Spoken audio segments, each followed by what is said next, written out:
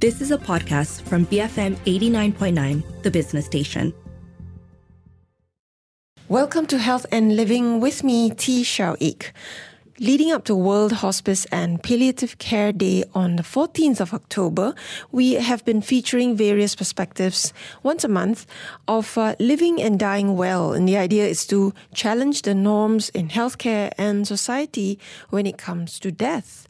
And in line with that, our episode of Humans of Healthcare today features a palliative care physician, Dr. Liu Kian Yu from Hospital Ampang.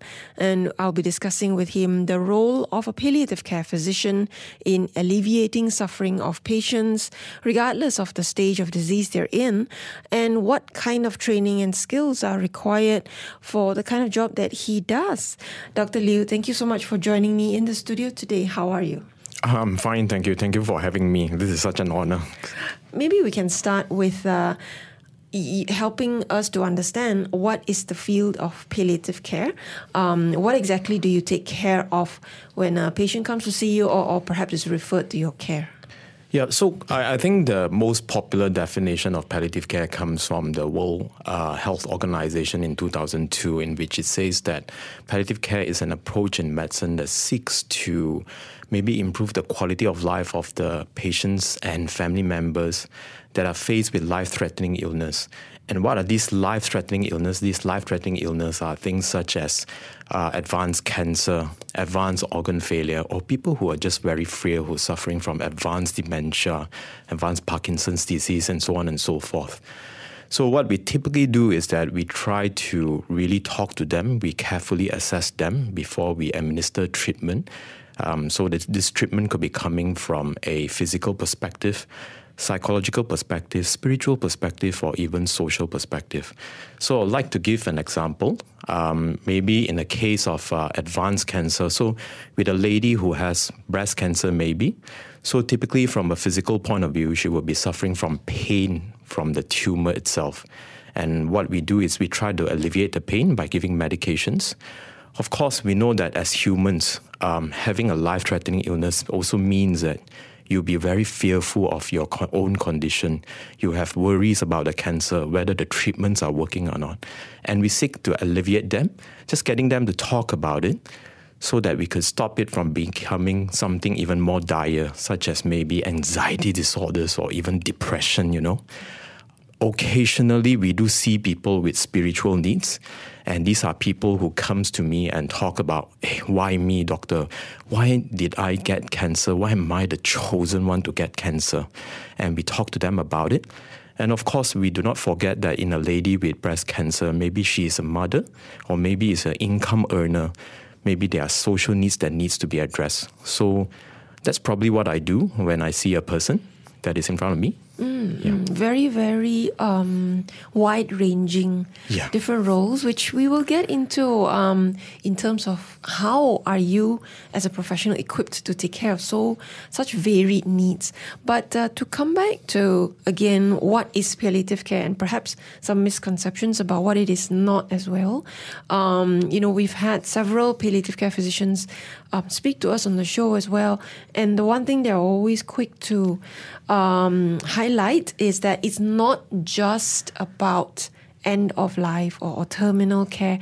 It's not only when you see a palliative care physician, that's the end of the road for you. So a little bit about that from your perspective, Dr. Liu? Yeah, I think there's a lot of misconceptions about palliative care, and these are really, really documented in evidence-based medicine all over the world, even in the developed countries. Yes, I do agree that to a certain degree, our specialty has been associated with terminal care or end-of-life care. So inevitably, we are always associated with death and dying, when in actual fact, we are all about living. We are all about caring for our patients and making them have the best of their lives until their death. So it's all about living. It's not really about death and dying. Death and dying is just a natural process of life that we recognize. And we know that in certain situations where even the best medical practices, is applied and the patient's life cannot be prolonged. So we term this as medical futility. So in such situations, we say that we do not stop caring for the patient. We continue to strive to provide comfort care for these patients. I always quote this. So to cure sometimes, to comfort always. This is a medical term that rings true even till today. Have you always personally felt like this about death and dying? No, I would just say that for the best part of my life, in my career as a doctor, so I'm a trained internal medicine specialist, So a lot of times I think I felt that my goal was always to prolong lives. But sometimes when I started dwelling into palliative care, and I find that sometimes when we prolong people's life, it doesn't equals quality of life. So it started to get me thinking, and I started to realize that quality of life is really a different ballgame altogether. And quality of life means different things to different people. So it is very important that we use quality of life as the benchmark rather than prolonging lives as a benchmark. And we should do all of this in accordance to the patient needs and wants, the preferences and the values of theirs. Mm-hmm. So historically, from what I could read about the idea of a hospice, at least, is traced back to the early medieval ages as a place to give, weary travelers respite from the road, especially pilgrims to the Holy Land. But that's perhaps going a bit too far into the history books. But perhaps in a more modern sense, right? Palliative care as a medical discipline. Can you share a little bit about sort of how it has evolved? Yeah, so I'm not a historian in palliative medicine, but I can share a little bit. So the modern hospice movement is started by this lady called Dame Cecily Saunders, and she is really the founder of palliative care medicine, perhaps the mother of all of us today. And she started this in 1960s in England, whereas the term palliative care is actually started in Canada in 1973. So there are actually no differences between these two. Perhaps in certain countries such as ours, hospice care is used to distinguish palliative care that is administered to patients in their homes. That means this is done in the community. Essentially, it's still palliative care at heart. It's just the place that is administered. And hospice care means that we do home visits into the patient's home. We administer palliative care to them.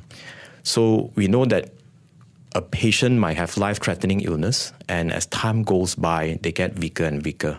So what better way than to provide care to them in their own home, at the comfort at their homes? Okay.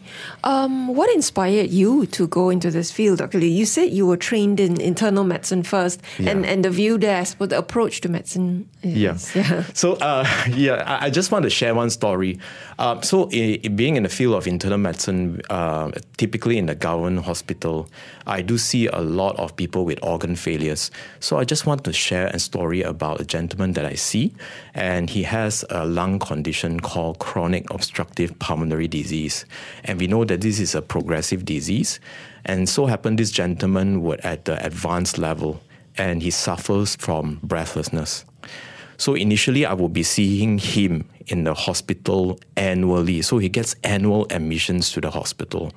And over time, these annual admissions become monthly admissions, and monthly admissions become weekly admissions, to the point that it's really bad that we discharge him. The next day, he'll be back in the emergency department. And so happened at that point of time, I think a palliative care physician was running his services, his visiting services to Hospital Ampang. His name is Dr. Richard Lim, and he's actually the National Advisor to Palliative Care in the Ministry of Health. And he came over, and I saw how he compassionately talked to the patient. I think he took a very thorough history. He carefully assessed the patient before he administered treatment. And with that just one encounter, the patient was able to be discharged. And I took the liberty of following him up in the clinic. And to my surprise, the next admission was actually a few months down the road. We also referred him to the community hospice for care. So, I felt convicted after seeing the success, the effective treatment that is given by Dr. Richard Lim. And from then on, no doubts, I felt convicted to pursue the field of palliative care medicine. What was it that made such a difference to the patient? I think it's just the human touch, getting them to talk to us, to tell them we really, really care and we look into this very deeply and we assess this from a physical point of view. We keep the human aspect, we assess his psychological aspect, spiritual aspect, as well as his social needs. I think a lot of times, palliative care, how I term it is that we put an emphasis on humanity back into medicine. So we do not view a patient only as a disease, we view them as humans. So I think with the human touch, the trust is there, the rapport is built. And when you administer your treatment, it's more effective because research has shown that if there is trust, if there's rapport, the patient tends to be more compliant to the treatment, to what you recommend. And it's a shared decision making, so you empower them as well. So they get a sense of control over their disease. And when this happens, you will see miracles happen. Yeah. What had you intended to pursue at first? This is a very good question because a lot of times people has been expecting me to do something other than palliative care. So I would like to say that I find that in the field of medicine, every field is very interesting if you just dwell deeper. So at the very beginning, I don't really have any idea until the encounter with the patient. And that tells me that, hey, no doubts, I really need to do palliative medicine. All right. We'll continue this conversation after a quick break. I'm speaking to Dr. Liew Kien Yew, palliative care physician from Hospital Ampang for Humans of Healthcare today. And this is sort of as part of a monthly series leading up to World Hospice and Palliative Care Day on the 14th of October. So we'll come back to discuss with Dr. Liew what does it take to become a palliative care physician. Stay tuned to Health and Living, BFM 89.9. Welcome back to Health and Living with me, T. Xiao Ik. In the studio with me for this month's episode of Humans of Healthcare is Dr. Liew Kien Yew, a palliative care physician from Hospital Ampang. He's been sharing what inspired him to enter this particular field and some very valuable and memorable encounters that have helped him to sort of solidify the idea that this is the career path or the profession, the vocation for him. So on that note, Dr. Liew, because before the break you talked about that one encounter with a patient as well as a very senior palliative care physician that sort of flicked that switch, I suppose, in your mind. So if you were to put yourself in the shoes of other, especially the young medical graduates today who are probably thinking about their specialization path, what do you think their perception is based on what they've been exposed to?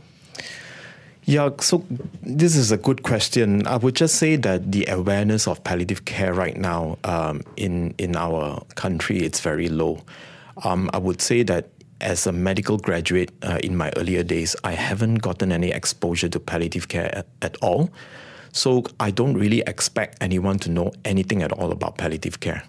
So if you were to ask me whether, the younger generation would like to specialize in palliative care, how are they to know what they want to specialize in when they don't even know the existence of palliative care and what we do?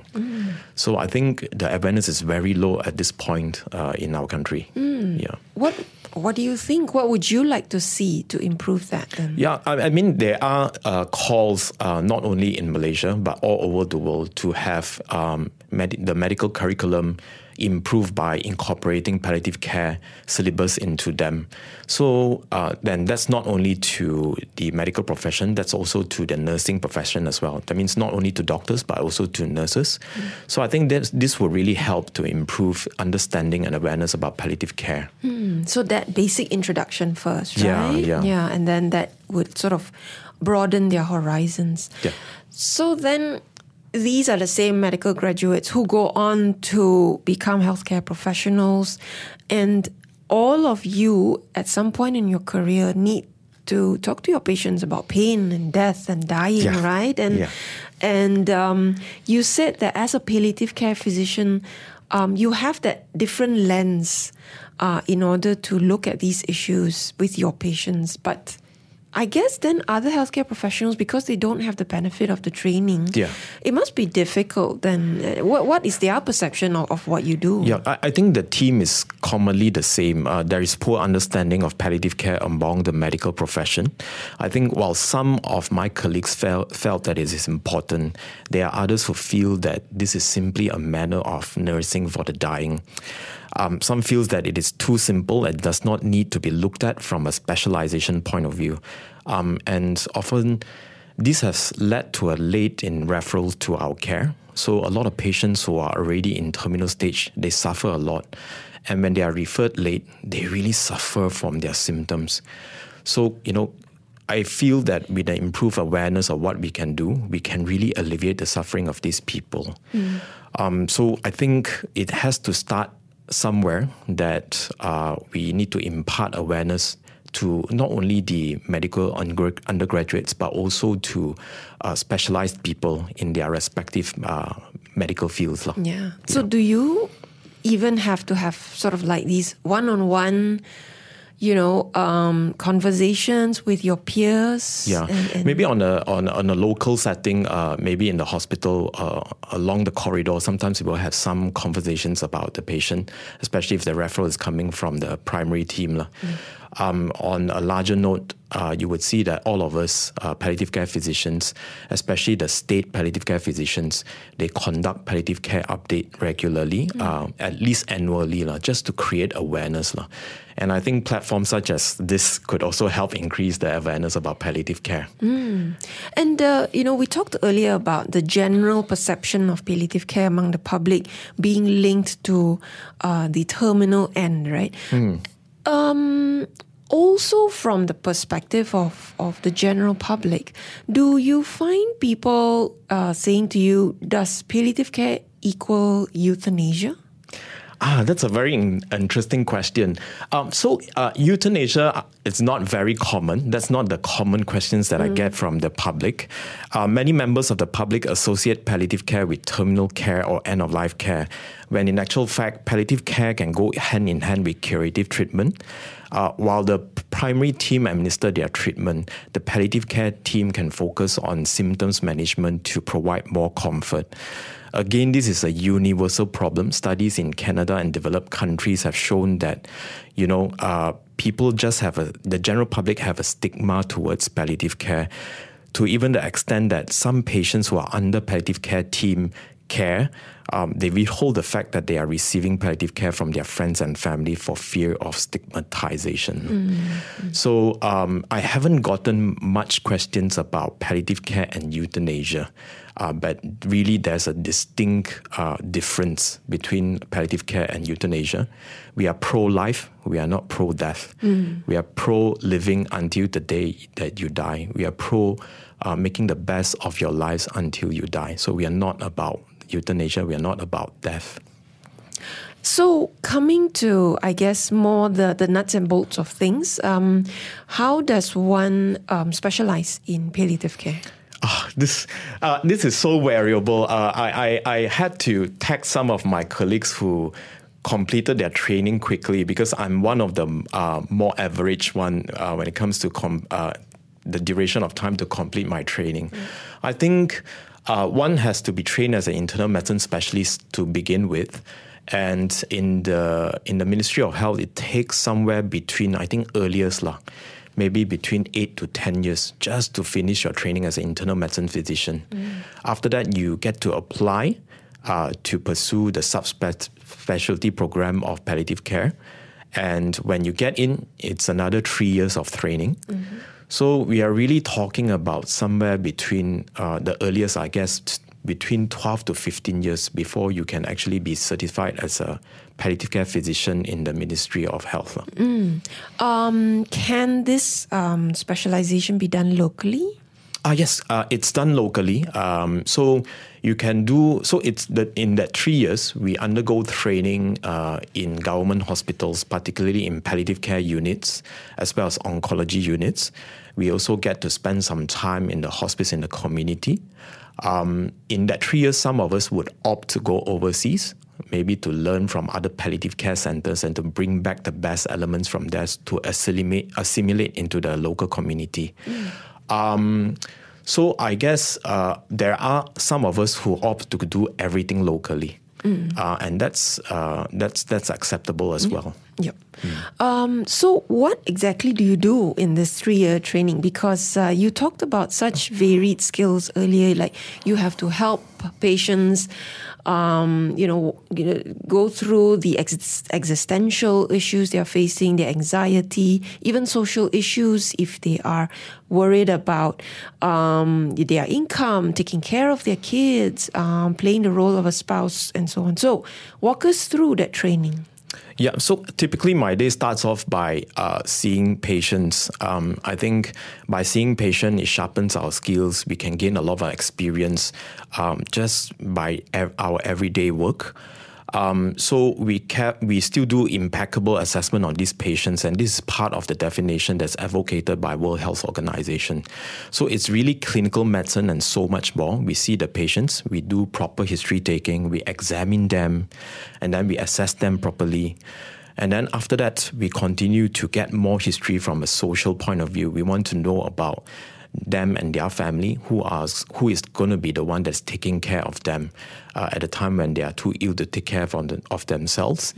Certain people would have problems with financial, and hence we try to assess and see how we can help them. It does help that we have things such as Magna, we have things such as My Salam that can help to reduce some of the financial burden. And then perhaps, from a psychological point of view, a lot of times just by getting them to talk, it will help to solve matters. Spiritually, again, it's all about talking, just getting them to talk about it. Of course, if the issue becomes a bit deeper, we might need to get help from other specialties. Perhaps from the psychological point of view, we will get the help of psychologists or even psychiatrists. So it's really all about talking to the patients, getting to know them better.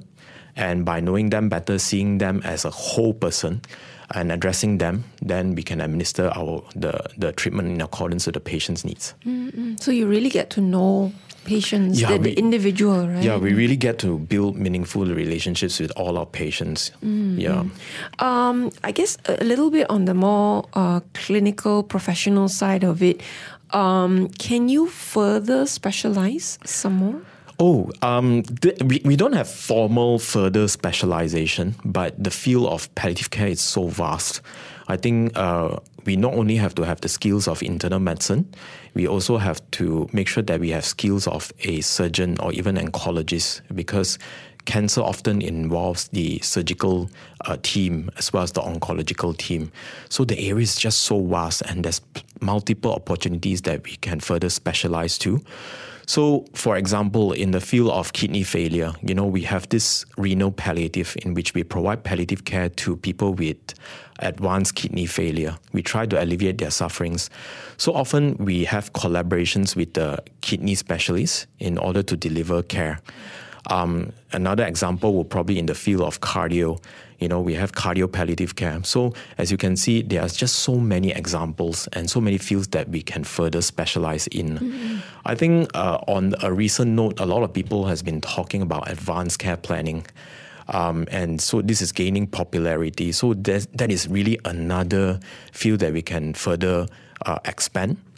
Talking to patients about how they want to be cared for at a time when they have no mental capacity to decide for themselves in accordance to their values and preferences. And often these are conversations that start in your clinic, right? Yeah, I think advanced care planning, a lot of times you would see that the initiators will probably be from the palliative care field. Yeah. I think caregivers themselves will be going through so much. It will be so difficult for them to even think about this. Yeah. So I think it's just involved a lot of communication skills. We do not force the patient to talk about it if they are not comfortable, but rather we just let them, we just put some suggestions and see where the conversation goes. And if they are comfortable to talk more about it, then, we let them lead the conversation, and then we talk more and more about advanced care planning. So speaking of communication skills and all of this, what kind of traits do you think makes a good palliative care physician? I wouldn't say that there are particular traits that one must have in order to join the palliative care field, because I think the essence of palliative care means that we respect each person's individuality. But if you do ask me what are the strengths, what are the quality strengths that one might have to go into palliative care, I think it will be the desire to always care for others. I think when you have a desire to always care for others, naturally the desire to provide comfort comes. Any other memorable moments in palliative care so far that you'd like to share with us? I think there are so many highlights and memorable moments that I have experienced so far in my young career. But if I were to choose one, I would say that it would have to be the opportunity to be able to talk to the patients each day. I'm always very fascinated with each patient's story. I often find myself learning from them on other aspects of life in terms of experiences in life, how they handle difficult situations, how they cope in difficult situations, and how they handle difficult relationships. Seeing how family members come together to support the patients, all of these encounters just warm the heart. So yeah, seeing and talking to patients, that is perhaps the most fulfilling part of my job. How do you handle the difficult situations? What are some challenging incidents that you have encountered? I think it's very important to know that as palliative care physicians, whenever we are talking to the patients and their family members, and whenever they are undergoing some really tough situations, our job is not to solve them. Sometimes it's just to get them to talk about it, having a venue for them to express themselves, to voice out the difficulties itself is helpful, because in such situations, sometimes the patients and the family members themselves, they already know that there are no solutions. It's just having a venue for them to tell the problems. I think that is our role. Mm-hmm. And if there's solutions, we try to help. If there are no solutions, it's just getting them to talk about it. Very much like what a counsellor does. Maybe you can say so. Yeah.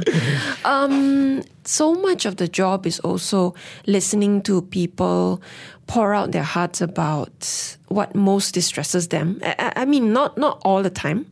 Some of it is hopeful, I'm sure, as well. But have you ever felt burnout, or do you think other colleagues in this field experience burnout? I think, yeah. So one of my mentor actually shared about this with me. So we are in the field of caring for others. So typically, these terms such as burnout comes to play.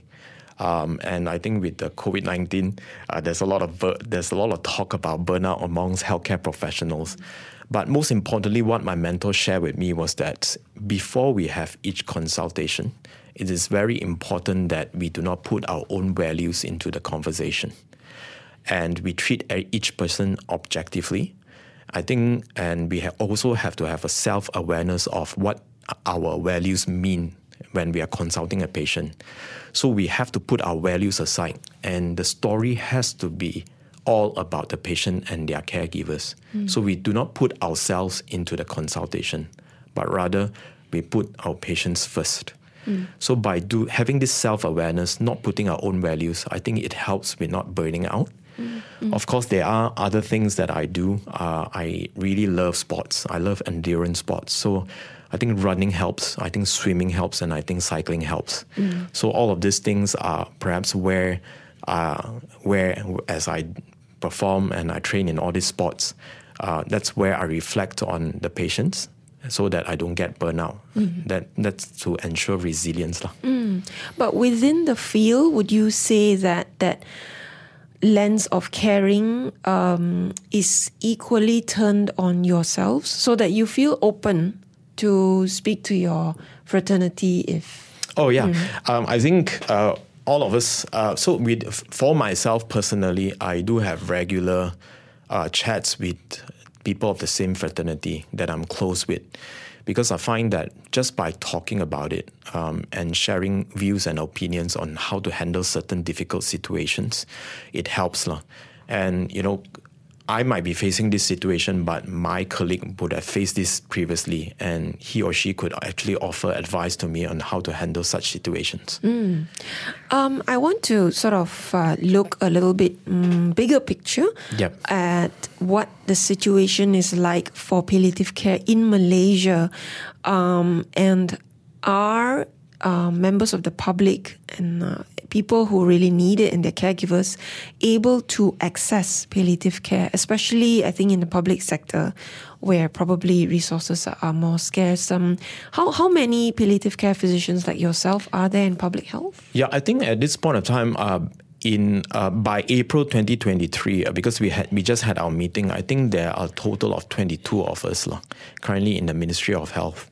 For the whole country. Yes, and of course we are a small subspecialty compared to others, but our numbers are really growing. And as we speak, I think within these few months, more will be completing their training soon.